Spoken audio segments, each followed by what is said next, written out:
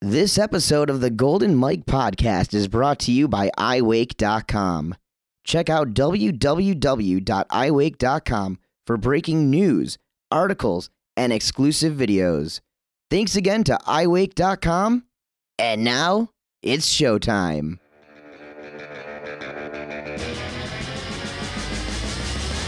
He's been the voice of wakeboarding for over a decade. His vocal tones have narrated Toad Watersport's biggest and most prestigious events in the world. With over 25 years on the water experience, charisma, and command of his audience, Noise of the North brings you the Golden Mike Podcast with Dano the Mano. Welcome, everybody, to the Golden Mike Podcast. I'm the Noise of the North, Dano the Mano. We're coming at you from Orlando, Florida, and now it's time for some audio sunshine. This podcast is based off the lake life, my passion for Toad water sports, and the athletes who have helped sculpt the landscape of the sport we love. Twice a month, I'll be chatting it up with the industry's top names, past and present, the riders, and the people behind the scenes who make this world on the water spin. The Golden Mike Podcast is brought to you for free on the first and third Wednesday of each and every month, both on iTunes and at noiseofthenorth.com.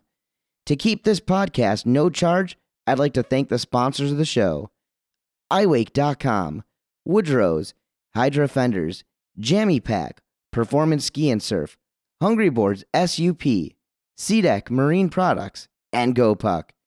Be sure to check out the sponsor link on noiseofthenorth.com to help support and to find special offers and deals from the people who help me make this show happen. If you haven't done so yet, subscribe to the Golden Mike Podcast, free on iTunes, and don't forget to rate and review the show. Spread the word. Tell a friend.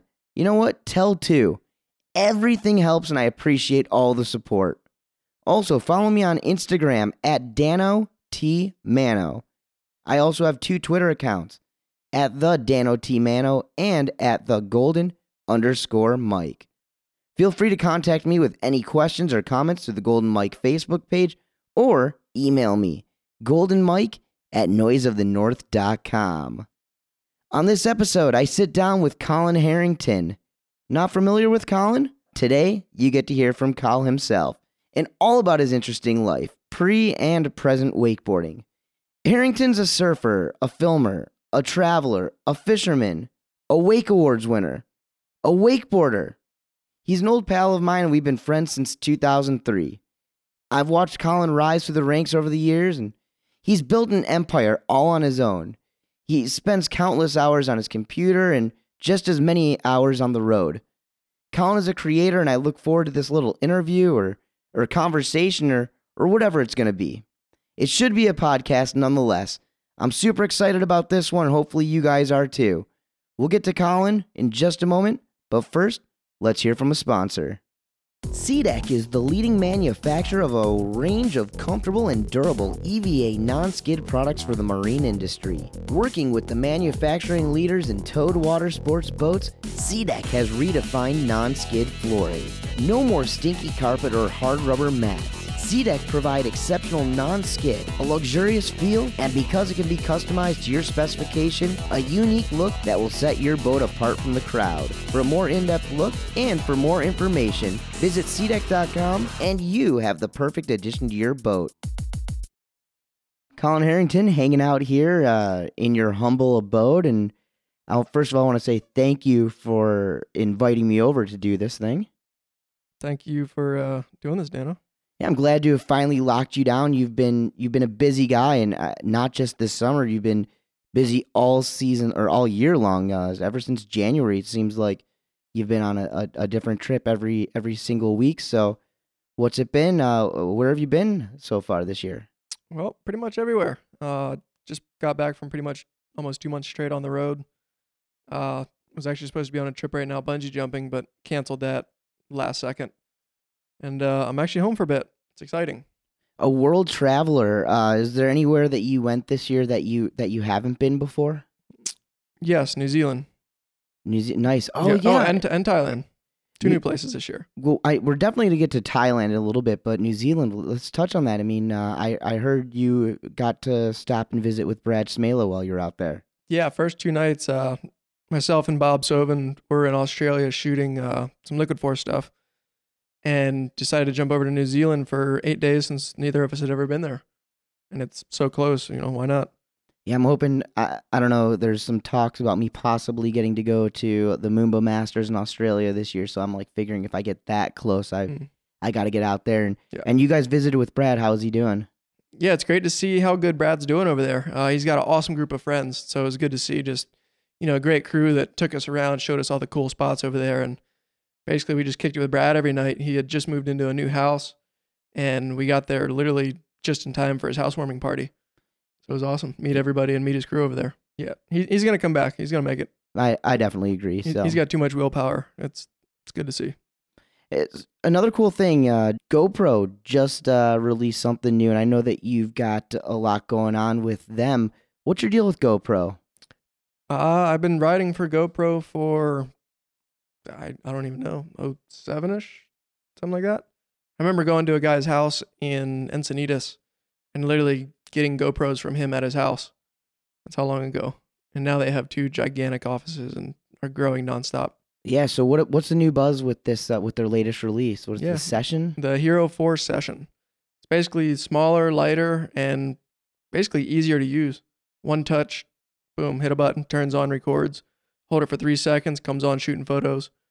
It's pretty much hit the button and go.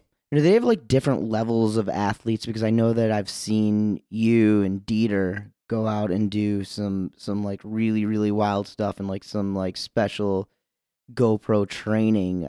Do they offer that to every one of their athletes, or and they're just not that many wakeboard athletes? Or well, they have guys that they give GoPros to, kind of support crew, I guess you would say. But yeah, pretty much me, Dieter, and Melissa, and actually Bob Sovin joined this year. Yeah, they pretty much take us all the cool spots, do athlete summits every other year, and yeah, we get to do some fun stuff. Yeah, I was enjoying some of the video footage I saw. It looked really cool. Those like catamarans that you guys were in, going through the waves or whatever they call those. Oh yeah, the canoes, the old school Hawaiian canoes. Yeah, that was fun. It looked scary though, because if you got up on top of that wave, it looked like it could have literally thrown you over the top. Well, I mean, you picture almost 100 of the world's top athletes, most of which know nothing about water, all trying to surf. Some on these big old squatch board things. There's like 6 people on a big stand-up paddleboard. Canoes that we've never done before, and everybody's just trying to catch the same wave, and you're just blasting through people. It was complete mayhem. I can't believe nobody got hurt. I don't know. It seems like it could have been like Olympic Village at night out there. Yeah, it was insane. Yeah, a real nice little party too, I take it. Let's get down to it. Let's talk about the Collin Harrington story. You were born on the East Coast, Maryland, I believe, if I know you close like I do, right? I was born in Lewis, Delaware, which is actually the first town in the first state. Really? Yeah. How about that? For all these years I've known you, I did not know that. Why do I think you're from Maryland? Well, when I was 5 months old, we moved to Maryland because my whole family's up in the Maryland, Delaware, Pennsylvania area. So 5 months old, we lived summer and fall in Ocean City, Maryland, and winter and spring in the Florida Keys. And literally the whole family back and forth every year till I was 17. And your family ran a fishing charter? Well, my dad was a commercial fisherman. Okay. A little different than a charter. So he basically would go out for a week at a time and catch swordfish, tuna, stuff like that. But just so people know, he does do charters now, right? I mean, I do know that. He does. Like 8 or 9 years ago, he bought a boat, gutted it, rebuilt it for 2 years. And we did surf charters in Costa Rica for a year, and did Bahamas for 2 years, and then 6 years in the Virgin Islands. Wow. So, and mostly fishing too, right? Well, they do a lot of fishing too, but the Virgin Islands was basically surfing and diving. Oh, very cool. And you grew up surfing too, correct? Yeah, I think I started when I was about 7 years old. 'Cause my dad grew up surfing, my brother surfed, my mom surfed. Whole family. Wakeboarding wasn't always your main focus sport. You were a surfer, and you also rollerbladed a little bit too, right? Yeah, got to bring that up, huh? Somebody has to. I want to hear about it though. I mean, were you a serious rollerblader? I was. I had a little video part when I was 11. Actually, just the guy that filmed me for that almost hired me for a film job last week, which was random. And I actually talked to him and brought it up to him, and we were talking how funny it was that we were crossing paths again. And he didn't even realize that he knew you from rollerblading. I was like, hey, do you remember me by chance from this video? That's too funny. Yeah, no, it's funny. It's crazy how like all this stuff, we talk about a lot on this podcast. Things come full circle, and the different people that you meet. So, did you, Shane Bonifay also dabbled in rollerblading in the mid '90s. So, did you guys ever come across each other? We always joked about having a little blade off or something, but we never did. We were both skateboarding by the time we met. Do you think you could still? What did they say? Strap on a pair of rollerblades? Hey, I'll bust out a soul grind. Lace up. Do you miss it at all, rollerblading? I mean, if it wasn't such a kind of kooky. I like skateboarding too much. Well, it was funny because when I was about 7, I started skateboarding and surfing. My brother's 4 years older, and he used to skate and surf, so I kind of followed his footsteps. I think when I was about 9, I started rollerblading and bodyboarding, which are like the two opposite things. And when I was about 13, I started surfing and skateboarding again. You talked about living in Maryland half the time, living in the Florida Keys half the time. Did your family ever fully move down to Florida, or are they still up there? We've pretty much lived a half and half life our entire life. Basically, when I was 17, I moved out of my house and said I'm moving to Orlando to be a pro wakeboarder and try the pro tour. And a year after that, my parents sold the house in the Keys to put the money into the boat that they bought. That they actually did the charters on. And so now they just have a boat slip down in the Keys. Nope, nothing in the Keys. Nothing. So you just park down there when they're there, huh? Yep.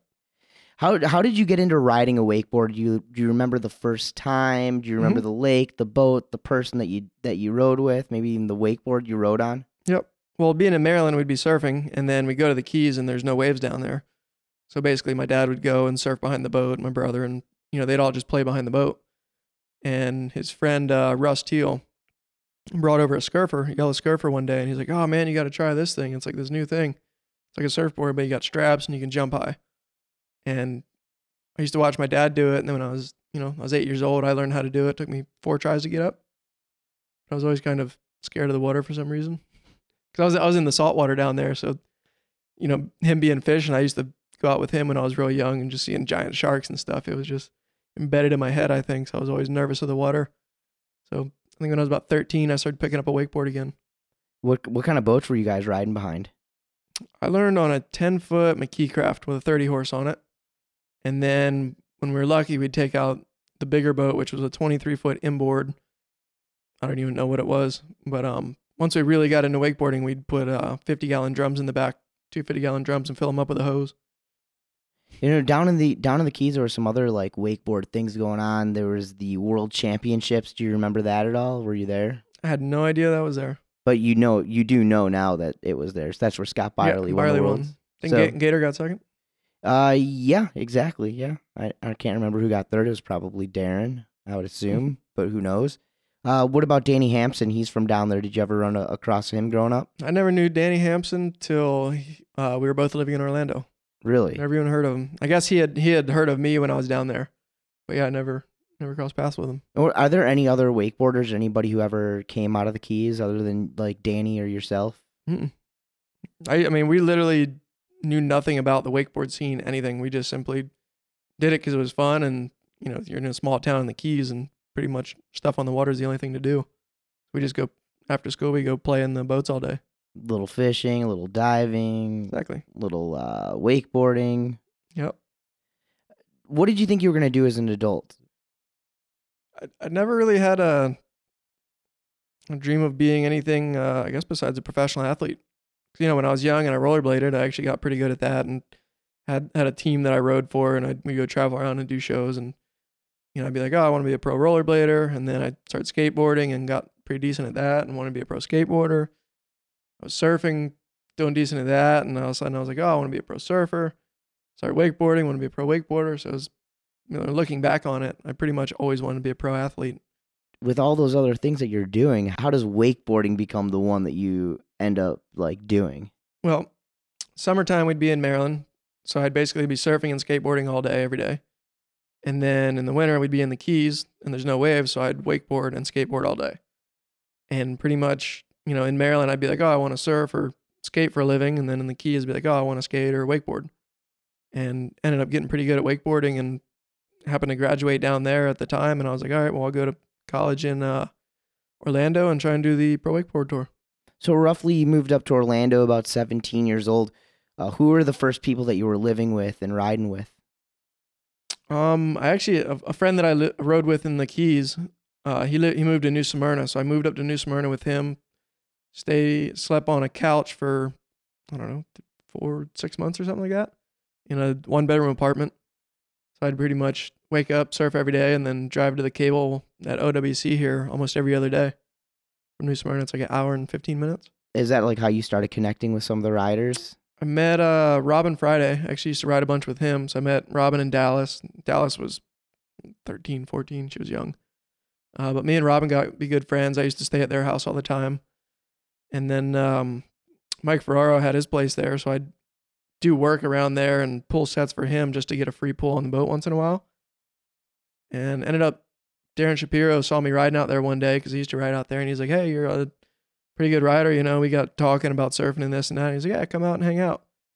Pretty much rode with him every day for 2 or 3 years straight. Yeah, and you know, Darren is probably, especially at that time, to be his riding mate was probably a pretty good thing for you. Did any of his style or anything that he was doing kind of rub off onto you? Yeah, I mean, back then I used to charge and fly out into the flats and loved doing big S-bends and all that good stuff, and that obviously came straight from him. When was the last time you even did an S-bend? Oh gosh, it's 7-8 years maybe. You need to bring it back. I'd be terrified to do one right now. You need to bring it back, the C-bend. Why? How come? Did you have like a gnarly crash on one? Because the wakes are like 3 times the size. Yeah. I used to blast as hard as I could go with that thing and just fly. Well, you remember what Darren could do off of like a little Sea-Doo wake at one point. Yeah. So I can only imagine now. Well, I get to see Darren. Darren was riding in a bunch of events last year. He rode in all the pro wakeboard tour stops last season. He kind of made a comeback this year. I haven't seen him at too many events, but the guy still can go so far far way past the wake. He's insane. I did some shooting for the project that him and Rod Seinglands worked on last year. I shot him doing speedballs, double front flips off the double up. And he landed a couple of those, right? Yeah, he stuck one. Me, Watson, let's see, Bob Sovin, Danny Hampson. We're all out there riding and shooting. He outrode every one of them. rode longer, rode another set, like just was charging. It was insane. And the guy's like, like just about 10 years older than us, but you think about the miles on his body. Oh, it's crazy. It's insane. Contest-wise, I mean, you've always had a unique riding style, kind of, I don't know, nowadays you're more of the free ride guy, but how important were contests to you back in that early 2000 era? Basically, yeah, I told my mom I was moving to Orlando to do the pro tour. That was all I knew that I was supposed to do. So I went and did that for, I don't know, 4, 5, 6 years, something like that, and sucked at it. It was terrible. You were done. I started announcing the tour in 2006, and you were done. I don't think I've. Yeah. I mean, I maybe have announced you in a contest maybe 2 or 3 times, and it was probably something based around some sort of rail jam or something like that. Mm-hmm. But yeah, contests they weren't my thing. Well, rail contests I did good at. I would go, all the pro tours would have a little like hit this rail and for a couple people and you could win something, and I won a lot of those. But I don't know, rail contests, I had that mindset where I like knew I could do well at it and just had that confidence.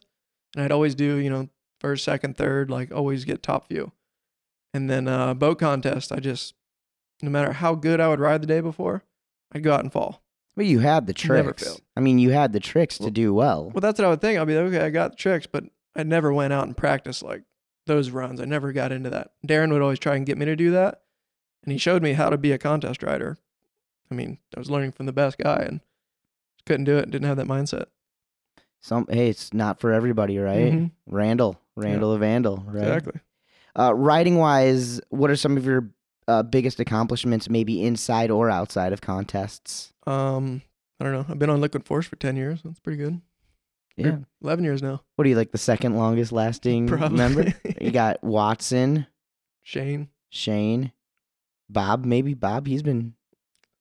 Jason Sovin. Bob and Jason Sovin. Melissa. Yep. Yeah, man, that is a pretty big accomplishment, huh? Yeah, it's pretty good. You've done pretty well at like wake stock stuff like that, right? Yeah, well, the wake stocks, like all the rail contests, like I said. Oh, the I used to Do be good Action at. Tour that one time in Orlando. Oh, yeah. 2007, I won Didn't you won that? won the Do Tour. Was that your biggest contest win? Probably, yeah. That's pretty impressive. Yeah, I was happy with it. I want to bring up that huge gap the Pointless Boys set up at OWC years ago, and I guess you talking about driving from New Smyrna to OWC kind of explains a little bit about it, but I remember there was this clip of you almost dying in the movie Incomplete. Do you have memories of that at all? And Oh, yeah. can you remember like what it was like going through your mind and from the takeoff all the way to the moment where you realized you weren't dead? Well, that was kind of when I first started hanging out with Shane and the Pointless crew. You know, I was like, oh, these guys are cool. They were kind of into the same stuff I was, and kind of got to hang out with them, and then, you know, started riding and shooting a little bit with those guys. And Chad, I remember, set up that gap, because back in the day, it was like we did everything as a crew. Like there was always just tons of people. Nowadays, it's weird. It's gotten so segregated. It's different. Yeah, well, Back in the day, we just literally all built stuff together, all rode together, all shot on it. It was fun. Well, nowadays there's so many riders. It seems like if somebody builds something, it's like, okay, get it built, get it shot, get it up as quick as possible Everybody before wants everybody else. Yeah, everybody wants to poaches it. shoot it, only them, and it's different. It's understandable, but yes, it's just kind of a different mentality. But let's go back to this OWC gap. I did have Chad on the show one time. We talked a little bit about it, but I still want you to kind of lay out the scene for everybody listening. Yep. So we're all there hanging, and Chad's setting up this gigantic gap, and, you know, hitting the thing, doing crazy stuff on it as Chad does. And for some reason, I was like, oh, I can do that. I want to do that. Was it behind the boat or on a cable? It was behind a boat. This was on a boat. Yeah, And, okay. Way harder than a cable. And this is like literally, this is what would be considered an XL kicker nowadays, right? Yeah, it was a beast of a kicker. A big old kicker, and it was 40-foot gap. 40-foot gap to the Pro Tour slaughter box. So it was basically a flat bar. It was huge- higher. It was a little bit higher than the kicker. right? With a 40-foot So gap. it was a hard landing. So it's like probably like 8 feet above the water line on top of it. Exactly. So I pretty much got up the nerve. Okay, I'm going to do this. And, you know, it took me a few times of going by it. And we were flying. I forget how fast we were going, but we were flying. And finally, first one, I think I slipped out on the kicker on the way up and basically did a railie, accidental, and landed on the flat box, like right next to the pipes. On the flat box, sparks shot out of my board. That's how hard I hit. And then just completely flew off the thing. And yeah, everybody just was like, holy smokes, you just about died. and was it one and done? I think I tried twice. Can't remember the second hit, though. It didn't go well either. At that point in your guys' career, would you ever even thought about maybe just setting it up on the cable side, or? Uh-uh. But it would have been a heck of a lot easier, right? And smarter, just to do it. Way easier. And smarter just to have done it on the cable. Yep. But I mean, even today, nobody's doing gaps like that behind the boat, or really even on the cable. No, back in the day, there was way more bigger, gnarlier stuff being done. Any rails or feature setups that you regret hitting? Nah, everything. I mean, there was some back in the day when people used to do like parking lot rail jams and stuff. There was some janky, bad setups, steep rails, bad angles, and it wasn't the best things, but it was fun. Well, It's an thankfully, experience. we don't see setups like that anymore, right? Yeah, a little sketchy. Yeah. Have you ever seen anything that you wanted to hit that you weren't, that you didn't have the chance to ride? Maybe like something that you were out, some things that like come to mind is like watching some of the different stunts or different like trips that Brian Grubb gets to go on, and I know that there have been a few of those that you've been a part of. I remember a story you were telling me. There's that wave in the river in China, I think it is. And I think you told me like the first year you went there, you were there to film strictly and you weren't able to surf it or something like that. Yeah, it was a tidal bore in China, which basically twice a year, the moon and the tides and everything lines up just right. And then once a year, it's like a small little whitewater that just goes down the river and you can't surf it. Second time it happens in the year, it's like 6 foot to 12 foot. It changes the whole way.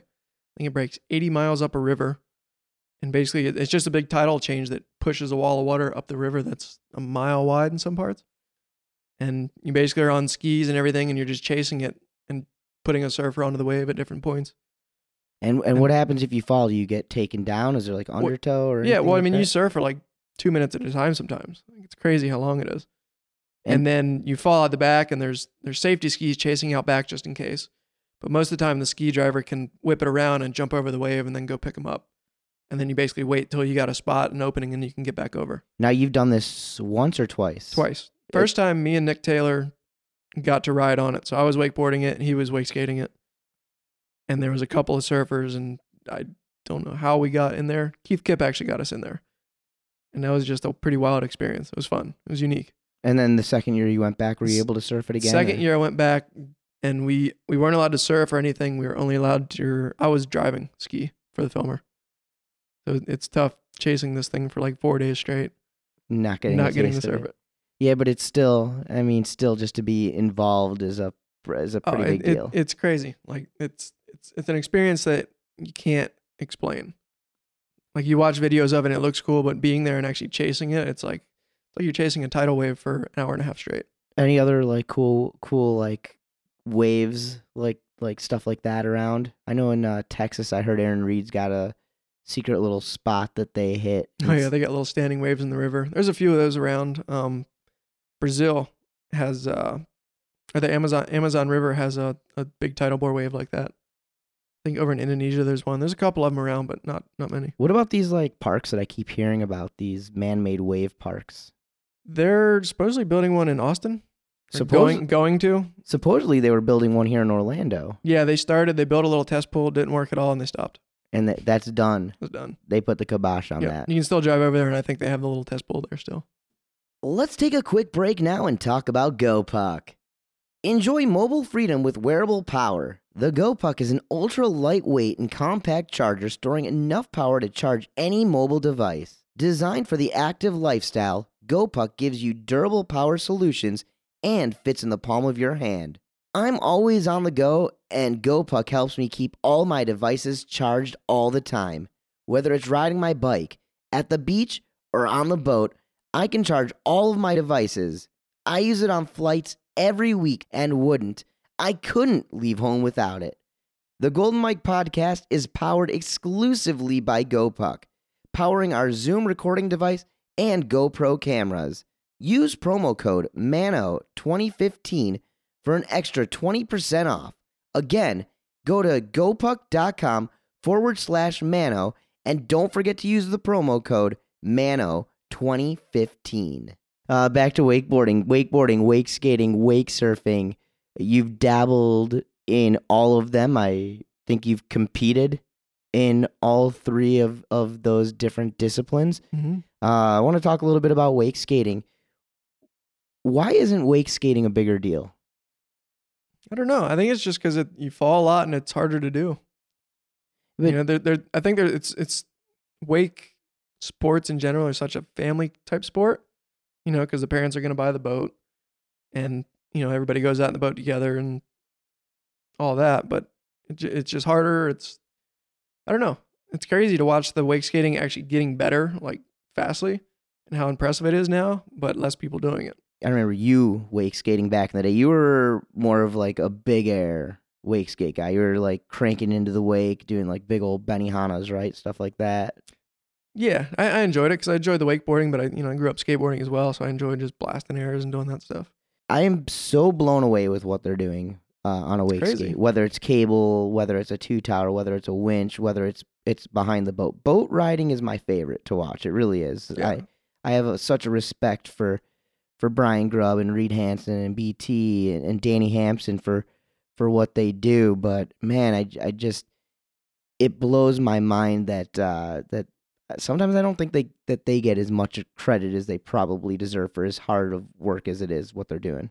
Yeah, no, I totally agree. It's a bummer that it's not a bigger thing. What are your thoughts on competitive wake surfing? Touchy subject. I mean, you did get a boat. You were the first rider. Probably people don't know this, and I guarantee a lot of the top names nowadays have no clue, but you were the first Centurion sponsored wake surfer. I mean, I don't know if I was. No, it was for wakeboarding, but The wake it was surfing part because didn't. I wake surfed at the World Championships in 2003. Were you and how did you end up doing back then? I got second 3 years in a row. You call it a touchy subject. Just I mean, if you don't mind, kind of just elaborating on that a little bit. Well, wake surfing's fun. You know, you go out, you pack a cooler full of goodies, and you go out in the boat and you hang out with your buddies and you wake surf, and everybody's laughing, having a good time. It's awesome. It's fun. The competitive thing, if you're doing it for fun, it's cool, but I think the people that take it really seriously, like it's, you know, like this crazy new sport type thing, I'm not into that. Is there a way to make this a good it's going to happen. It's happening. It's happening, but the problem is it's so limited that it doesn't need to be there yet type of thing. I mean, you know, when you've got the best guys in the world or whatever at wake surfing, but yet you can take a pro surfer, put them on a wake surfer for 3 days, and they can do everything that the top wake surfer in the world can do, including invent new tricks, including do more, then that's not really that competitive aspect, you know. Are new tricks being invented on wake surfers? I see on social media guys and gals posting photos like, oh, just landed this, like, just invented a trick on a wake surfer. But I mean, hasn't everything already been invented on a real surfboard? Exactly. I mean, there's some people that are going to do different flip trick type things on it, but I don't know. It's fun. That's what it is. It's wake surfing is fun, and that's what it should stay. Yeah, well, I mean, we've been doing it for a really, really long time. For instance, I was shooting some boats, some stuff. I was shooting some stuff last year, and this family was there, and their daughters were wake surfing for the shoot, you know, and it was just to have people surfing behind the boat. And the father was talking about how he had taken the daughters out of school to homeschool them so that they can focus on wake surfing. And it was mind blowing for all of us that were there. It was dumbfounding. And then did you see them ride? Yeah. They had to be amazing. No. I mean, they're, 12, 13-year-old girls just pumping down the wake, doing a little air. It's like, I don't know. Yeah. Some people are going to hate me for this, but it's okay. You know what though? Here's the thing. I don't want to play devil's advocate, but there was a time around 1992, 93, 94, 95 where water skiers were looking at wakeboarding in the same exact fashion, you know, oh, it's just a little air, so, you know, you can do a couple of different things, but they never really saw it turning into a contest. And, you know, look how far we've come. Yeah. But it's still so limited. I mean, obviously the wakes are getting better. They're insane now, but they're still waist high, and you can do a 2-foot air at best. Right. So it's not like you can go rip a huge bottom turn to a big old round turn like a surfboard. It's just, there's so much limitation on it yet that it shouldn't be at the competitive level it's at, I guess. Sure. So I don't know. Well, you know what? I'm trying to say that in a nice way. I do enjoy it. I love it. It's fun. It's cool to me just to hear, because I look at guys like you and Ruck and Parks and Shane and Danny and Watson as some of the pioneer wake surf guys of the way we know it today. I think that a lot of people are misguided in their information. I don't believe that enough people realize that if you go back through the books of history, you can find people wake surfing or as closely to wake surfing as you can get, probably as early as like 1920, something like that. As soon as there's an engine on a boat. I was wake surfing in 1990. And I've seen photos from Cypress Gardens from the 60s or 70s of a huge wake surfer. You know what I mean? I've heard stories of people taking super long longboards out behind the boat, you know, back in the 80s. People have been doing it for years. I mean, obviously it's a whole different ball game nowadays, but I do look at you guys were the ones who took it to the level, and you never really took it serious as a competitive sport. And unfortunately, I think there's a lot of dollars right now that are kind of being thrown in it and being taken out of a lot of the top wakeboarders' pockets. I have people quite a bit going, oh yeah, you should have stayed with wake surfing. I mean, in 2003? Yeah. I was the world number 2 or whatever 3 times in a row, and pretty much doing the same tricks they're doing now. Yeah. Yeah, well, you have a lot more tricks on a wake surfer nowadays than you did back then. Yeah, but Or maybe you have the same ones, but they're just much more polished. well, yeah, there's better boards too. Yeah, absolutely. We're literally riding skim boards back then. Yeah. I remember you doing a lot of tests on wake surfboards when they were first, companies were trying to build them. I remember you living with Shane and folks sending boards over to the house and you doing a bunch of prototyping, and like you said, it was a lot of fun. Yeah.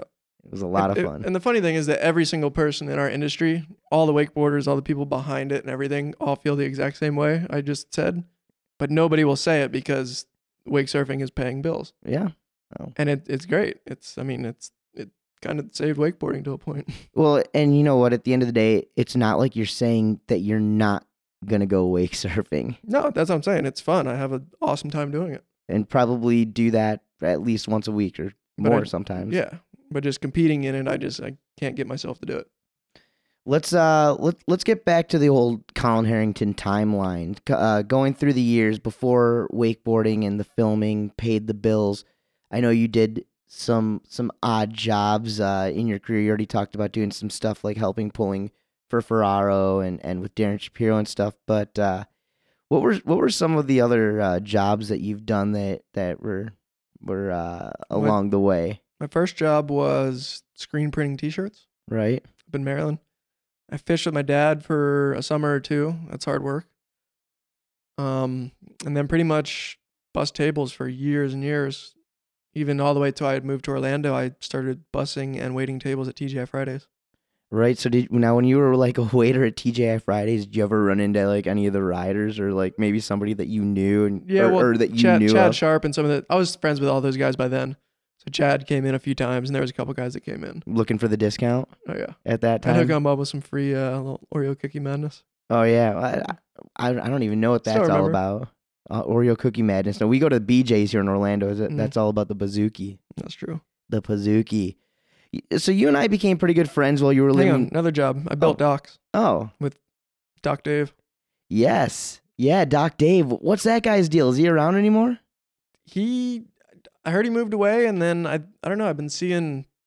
I guess he wrote a book. Really? I've seen some stuff on Facebook. He wrote a book. I want to read it actually. You were deep in the Mike Ferraro crew for a long, long time. Now Shapiro, Ferraro, Doc Dave. Yeah, it was a good crew. We had a good time. A lot of practical jokes and pranks and whatnot and stuff going down. Think about that because I'm going to talk about it in a little bit here. I was just about to transition into Clear Lake. You and I became pretty good friends when you were living with Shane Bonifay out here on Clear Lake, which is where you still live, and we are actually recording from your house, which is in one of the channels off of about a block from Shane's. Yeah, about a block from Shane's house or so. Living with Shane, that was like roughly 2003 through 2009. It's about the same amount of time I was living with Ruck.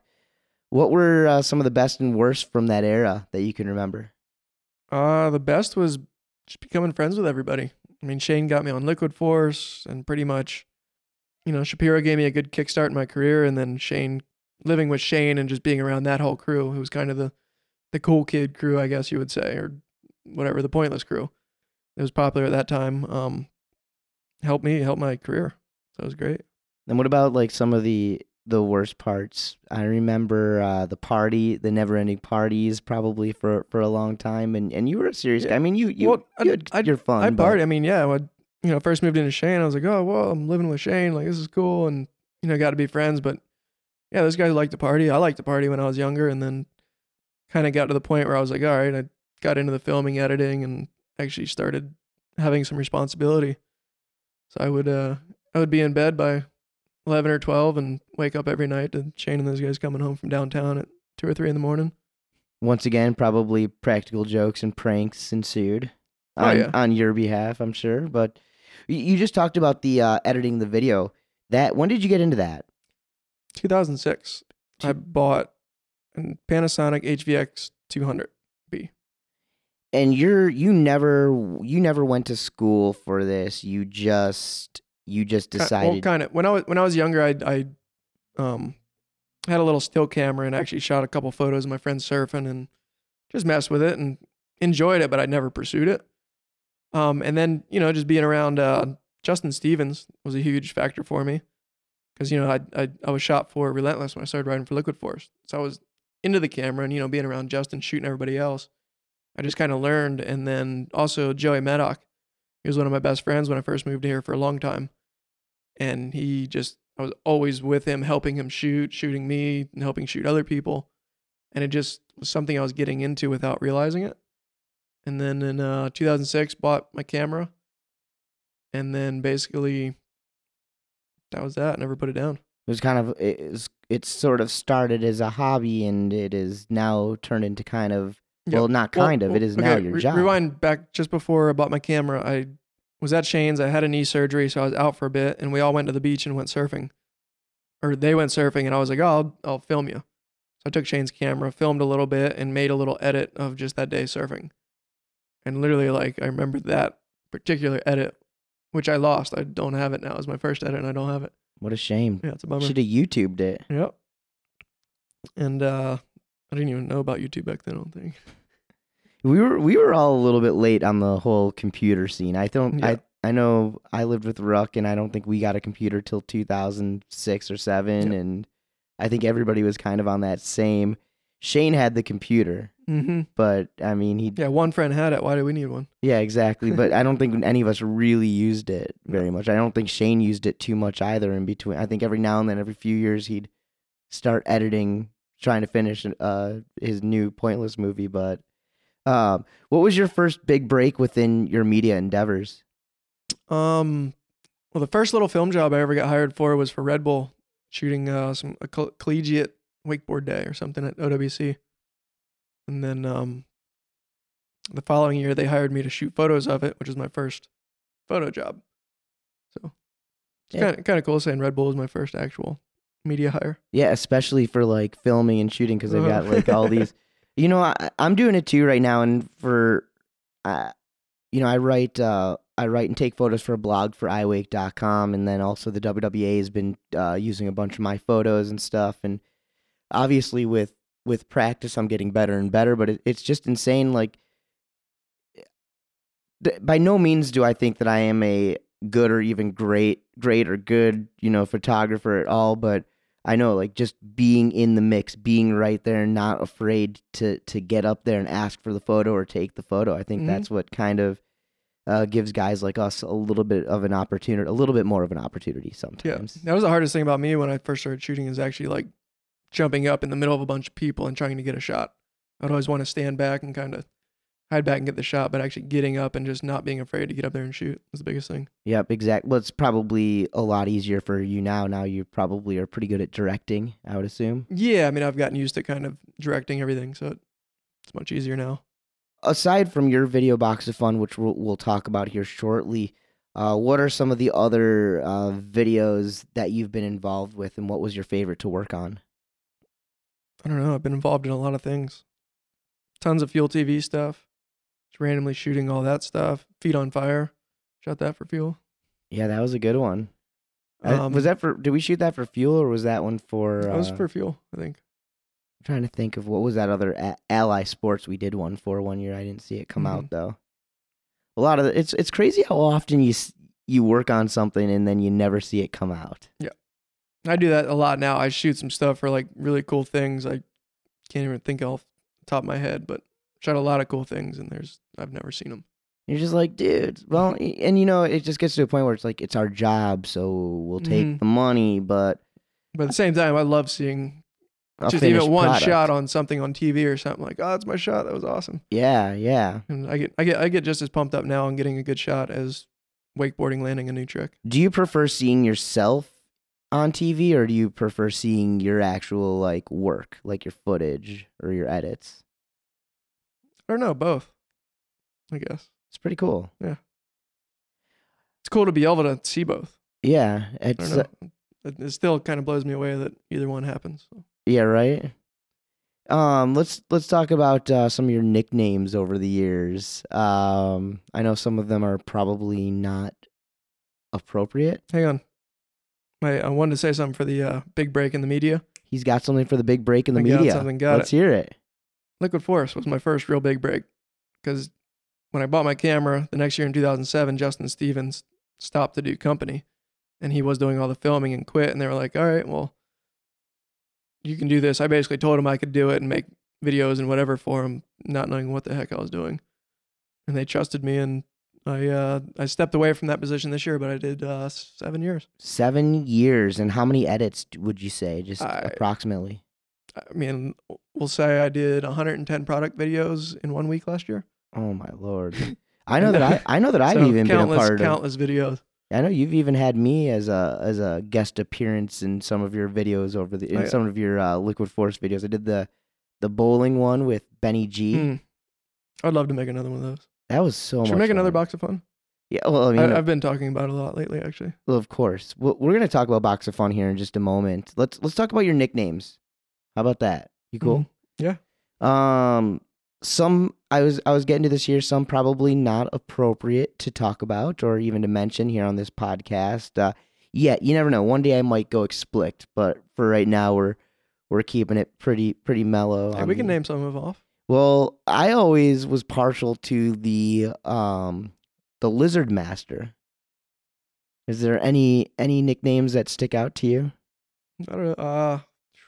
Gosh, we had Collin for Nothing. That one stuck the most. Collin I think for Joey Nothing. Maddock. I just call him to, I was bored. Just call and see what he was doing. He's like, you're just calling for nothing. So Collin for Nothing. And it literally stuck for years. I just got rid of that. Yeah, I love that one. Actually, at a time, I wanted you to do a wakeboard edit to a song called "Nothing for Nothing" from Billy Preston. I thought it would just fit your name. Nothing from nothing means. Yeah. Well, you used a Billy Preston song for one of your edits. I think I did. I forget what I did. It was for your video part, so it must have been in Relentless or The Truth or something like that. I don't know which video it was. Can't remember. There's been so many. So what do you think? Any other Collin for Nothing? The Hammer. The Hammer, Hollywood Hammer, Hollywood Harrington is another one. Why do we call you? I don't know why that one came out. I don't know. That was a weird one. Which one? Hollywood. Yeah. I never liked that one. I know you didn't like it. I think it was because you were so deep into making videos and stuff like that. I think you started not having as much time for all of us. So yeah. But I'm happy I did it now because I made a career out of it. Yeah, that's nice. Look at you. Half of us are flipping burgers now, and you're still just pressing keys behind a computer. Hey. Let's do it. The Lizard Master. I like lizards. Growing up in the Keys, me and my brother would run around and catch lizards all day. So I'd catch them here and I'd flip them over and rub their belly and put them to sleep. And then wear them for earrings. And then you put them on your ears, wear them for earrings, and weird lizard tricks. Yeah, that was always cool. They were always. I was always catching lizards, and actually had an iguana when I lived at Shane's house for a bit. Yeah. Named Hector Valdosta. Yeah, did he get out? Hola, mi amo es Hector Valdosta. Yeah, he talked too, didn't he? That was his name. Didn't that guy escape? Yeah, he escaped, and then Nick Weinecker is like, hey, somebody called me and said there's an iguana like a couple canals down, like it's got to be yours. So we take the boat down there, and sure enough, we see an iguana hanging out on a tree limb, hanging over the water. He's no Hector though. No, well, we thought he was. So we chase him down. We catch him after like 20 minutes, bring him back to the house, and we're like, we caught the lizard. And then all of a sudden, somebody's like, we just saw the iguana just on the canal coming into the house, right by Shane's. And we're like, no, we got him right here. And they're like, no, we just saw him. We're like, no, we got him right here. I'm like, no, literally, there's an iguana right there. Yeah, that was so funny. Yeah, we ended up catching a different iguana. Now we had two iguanas. So Hector had a friend. And we let him go not too long. That second iguana was humongous, if I remember, wasn't that? He was bigger for sure. A really, really, really big iguana. How about some practical jokes? I mean, obviously, to make a fun job like wakeboarding even more fun, we tend to see some practical joking behind the scenes. And over the years, you've orchestrated a few practical jokes yourself. What's your favorite? That you've orchestrated? I've never really liked any of your practical jokes because... Remember I put a snake in a cage in Parks' car. He's deathly afraid of snakes. Yeah. He didn't like that. That wasn't very cool. What else have you done? Halloween one year after a long night of partying, I drew penises on Eric Ruck's face. Oh, yeah. He didn't like that at all. No, and actually there's footage in the movie Box of Fun. And Exactly. man, he was hated that. so mad. Let's But we're best friends now. So it's yeah, cool. no, I think it was cool the next day. I think everybody hugged it out, but I was standing from afar because I was living with Ruck during this. But basically, we get home from a Halloween party, and Collin decides it's time to start drawing phalluses all over Ruck's face. And Ruck is one of those guys like me who doesn't get drawn on. We don't draw on people, so we don't want to get drawn on. And drawing on people is one of your signature things, right? Well, or it used to be. I've been drawn on a lot. Right. You know, we were young. We used to do it all the time. We'd draw on each other and, you know, we'd dish it out and get it back. Right. So it was just one of those things that happened. Well, this was Ruck's first time, and he did not take kindly. I remember he kicked everybody out of the house, including me. You know, I think he told his wife and me that we were not allowed to leave the house. Yep. I remember sneaking out, and then I remember also after that coming back to the house like a little bit later because I was trying to stay away, and I know Ruck had snuck over to your house, thrown a bunch of your wakeboards on the roof, and then he let the air out of my tires on my truck. Yes, he let the airs out of the. But you know what? We got you back for that. Oh, it was a great night. It was fun. We got you back for that. You've done your fair share of practical jokes, but you've also been the butt of a few practical jokes over the year. Like finding poopy water in my scuba diving boots when I had scuba diving training the next day. Yes. And you know what? I also got the worst end of that because you came over to get your poop filled boots. It was poop and water, and you came and you picked them up. I think you picked one up and realized what was going on, and you knocked on my bedroom window. You're like, "Hey, come outside." And I walk outside, and you're like, "What's this all about?" And you like threw all of the water that was inside the boots onto me. Yeah. Sorry. That was, and I had nothing to do with it. I was going to scuba diving training and for wake surfing or something. For some reason, my booties were over there because it was in the winter. And I went to go grab them in the morning on my way to the class. And there's literally water and something sloshing around in my boots. And I'm like, okay, what is that? And yeah, sure enough, there's poop and water. It was just a bad idea from in my boots. And they had told me that Clay Fletcher and Joey Maddock had pooped. Literally squatted down and pooped in my boots. Yeah, we told him we elaborated a story with a spoon. We said they used a spoon to kind of direct the turds into the boot or whatever. And then you threw the spoon in the lake and then pointed like, yeah, the spoon's down the lake. It's like one time there's a spoon in the lake. So the story, I kind of believed it for a little bit. Yeah, well, Ruck and I did our best to really make the story believable. Mm-hmm. But the funny thing was Clay Fletcher told me the truth. Literally a little while later. But so I know the truth, and you guys, I would always bring it up, and you guys would still think I didn't know the truth, and I would play along with it so good. So for years we stuck to this lie. Oh yeah, and then I knew the truth, and you guys thought it was just the funniest thing. My other favorite prank that we ever played on you is myself and Nevin Tootin. You were out of town, and for some reason, I think it was a practical joke, but you had some sort of Japanese. It was at Shane's house, so it could have been anybody's. But it was a Japanese smut magazine. Yeah, first time I went to Japan, there was some funny porn magazines, basically. So I bought one and brought it home. Well, the thing that's funny about them is that everything is a joke. Everything is blurred out inside it, so you really can't see anything. So it's a complete joke for the most part. But anyways, myself and Nevin Tootin came over to your house while you were out of town. We went on to tear every page out of that book, out of that magazine. I think there was maybe like 80 pages or so, and we strategically put them in different places all around the house.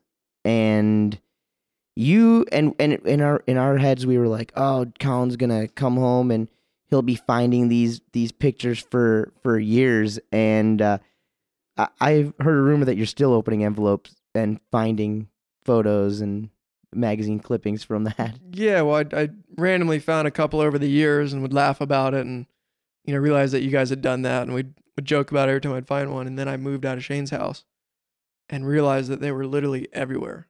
Everything I moved, I mean, record cases, everything that I had hanging in the room, they were behind those, in books, and you name it, they're literally everywhere.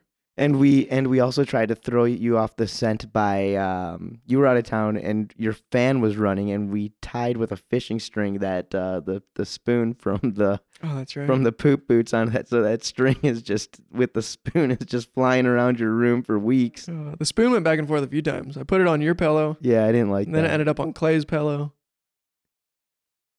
Yeah, good times. Glad that spoon is gone. But hey, you know what?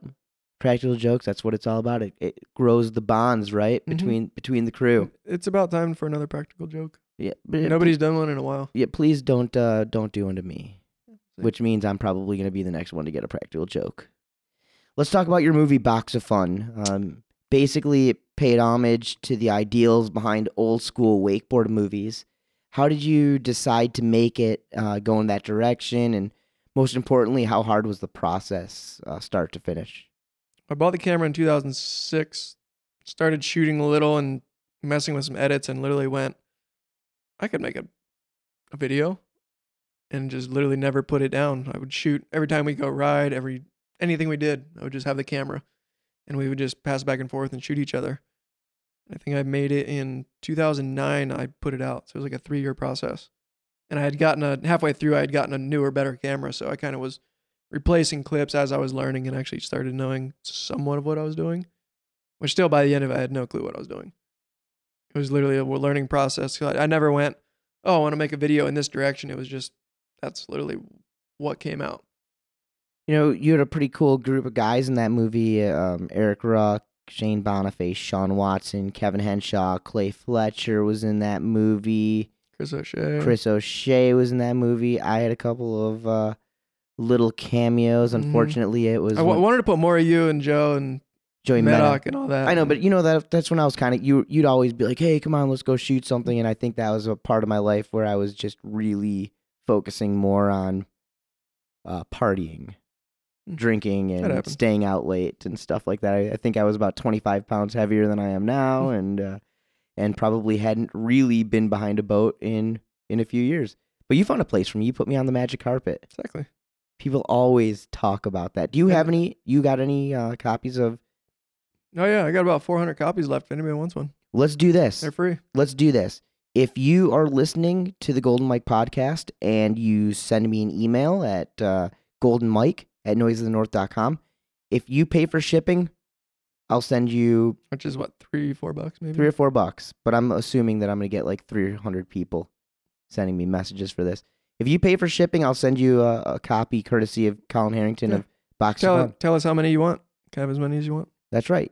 But if you sell them, then you got to send us some royalties, right? Yeah.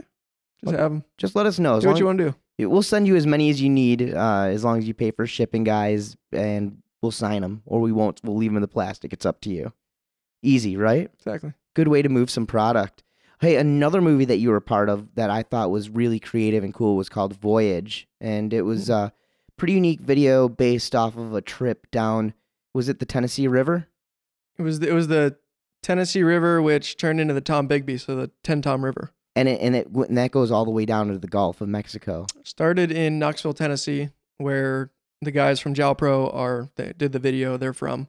So started there and literally went down the river all through 21 locks, I think, and all the way to the Gulf of Mexico. And no hotel rooms, no cell phones, right? That was the whole purpose of the thing, is basically get there, put your cell phones in a case, don't touch them.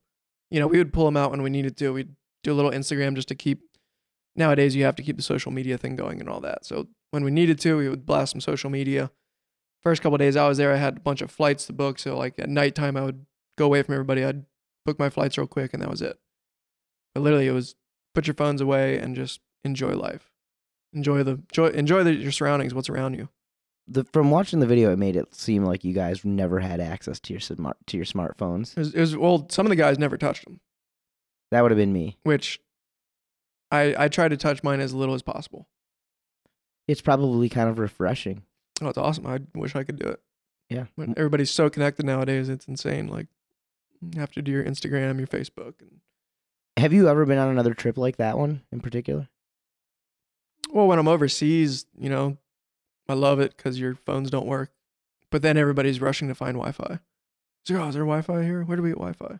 Yeah, right. It becomes his Wi-Fi race. It's pretty sad nowadays. Real quick, just to check your Facebook status. Exactly. Yeah. How many likes you got on Instagram? You're like, oh man, I only got 2 more likes since yesterday. Yeah. Dang it. Let's go back to flip phones. You might as well. I think you had a flip phone. You had a flip phone for a real long time. You probably didn't. Yeah, I stayed away from the touch screens for as long as possible. But now, if you want to be a professional, you almost have no choice. I don't care who you are. You or literally what you have say. no choice. You also had some major success at the Wake Awards back in 2013, winning Best Wake Skate Part and Web Edit, both with Danny Hampson. How important was that moment for you? That was awesome. Me, Hampson, Bob, and Aaron basically were like, "Oh, let's make some videos this year," and they're all good friends of mine. So we just shot and filmed and made 3 awesome video parts. And Danny Hampson ended up winning, and winning the best web video was great for me. Was my goal. I guess not my goal, but kind of looking at wakeboarding, I'm like, okay, I'm not doing 1080s now, so I'm not gonna obviously win best wakeboard of the year, but that was the only thing I could win, I think.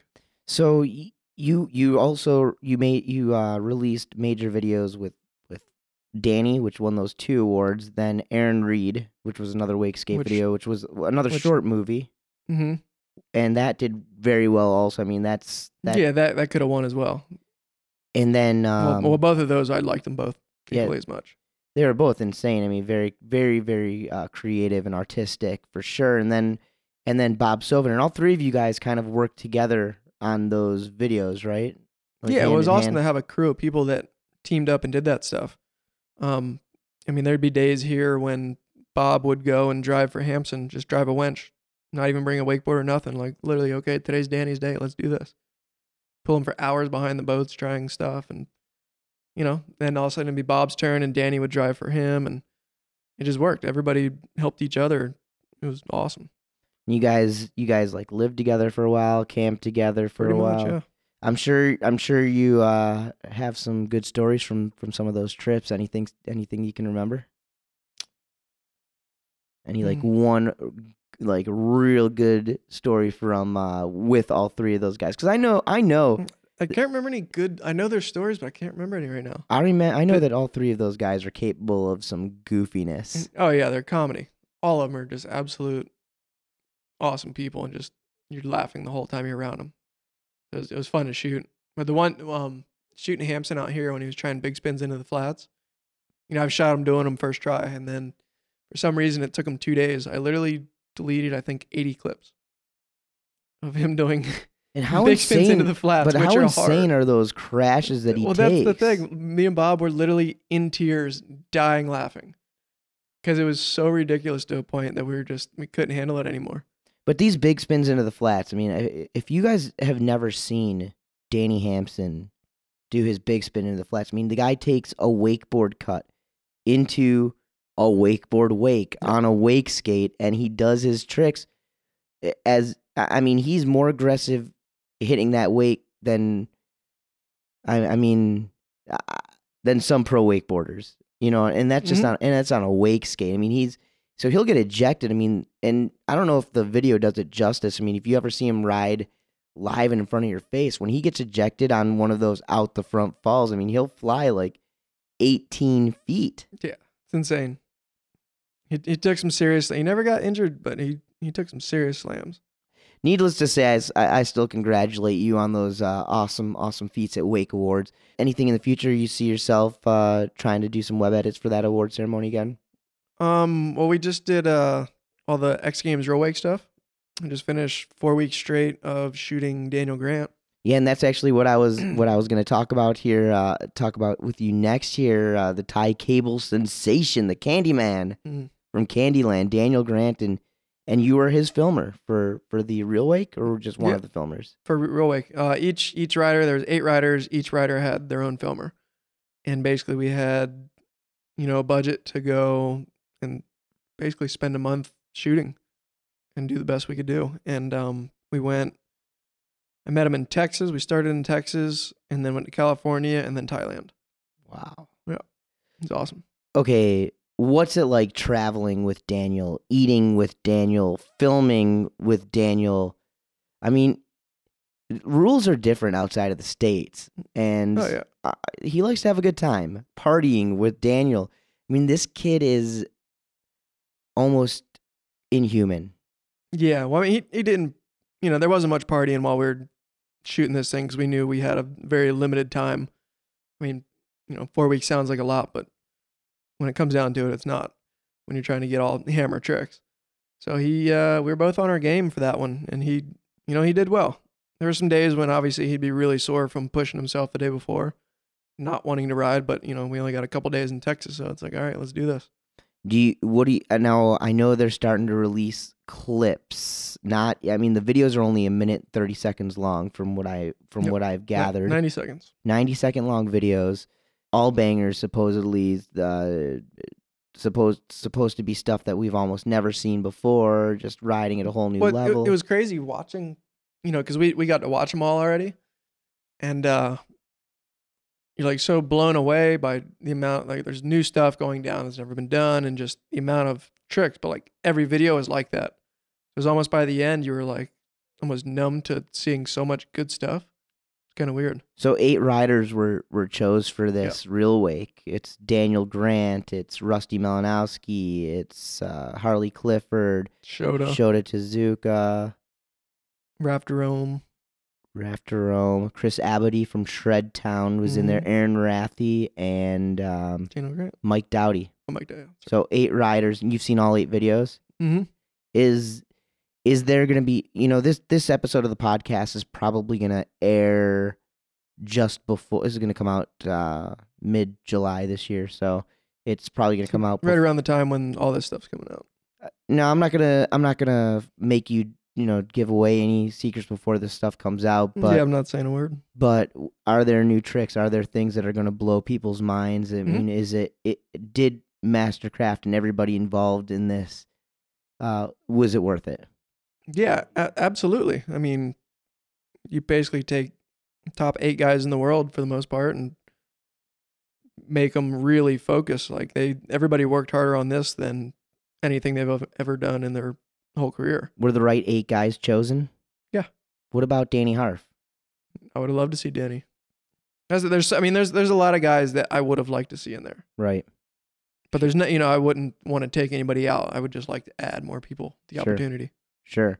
Well, it's going to be interesting to see how it all unfolds. Now, do you plan to be at the August 8th event live for ABC? I know Mastercraft's doing the big throwdown in Michigan. I don't know if I'll be there.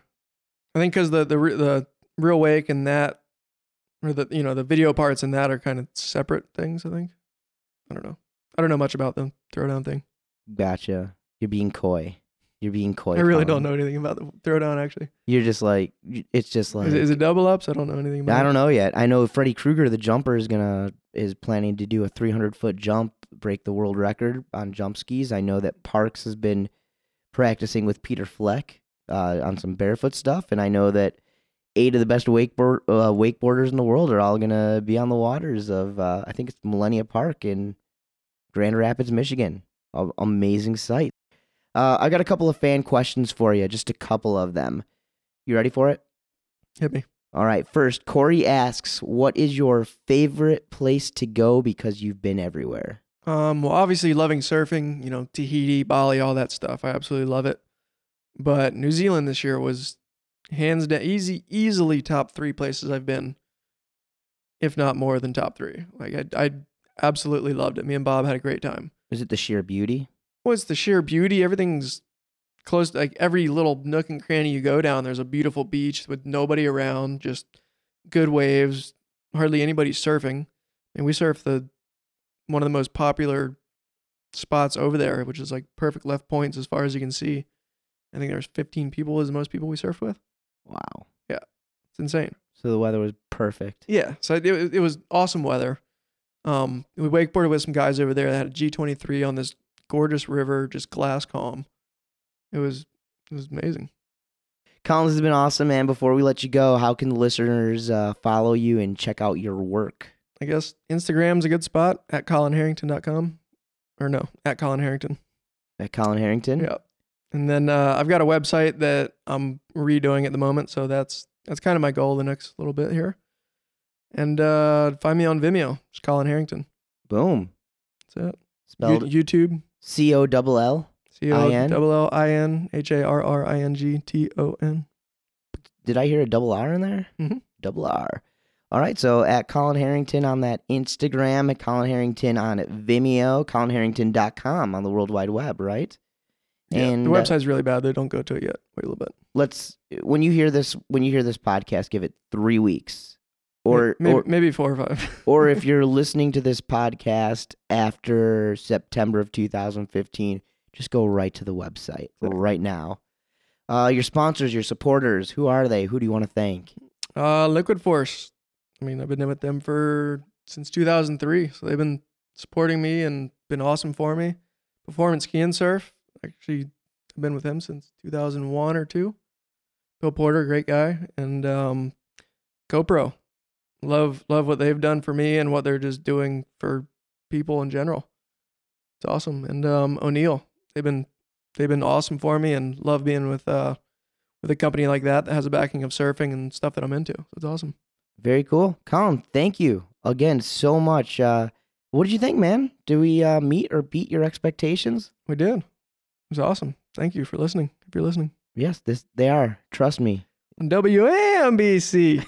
Yeah, we all wish. Guys, that's Collin Harrington, and this is coming at you from Collin Harrington's pad, Clear Lake, Orlando, Florida.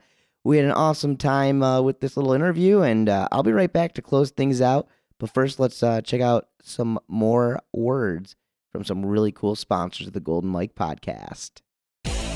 Woodrow's is a sunglass company based in Central Florida that manufactures frames from wood and other sustainable materials. With an infrastructure built on a passion for action sports, life on the water, and a love for the great outdoors, there's no doubt Woodrow's handcrafted wooden and sustainable eyewear will fit your lifestyle. Follow Woodrow's on Instagram at Woodrow's or check them out online at woodrows.com. That's WOODROZE.com.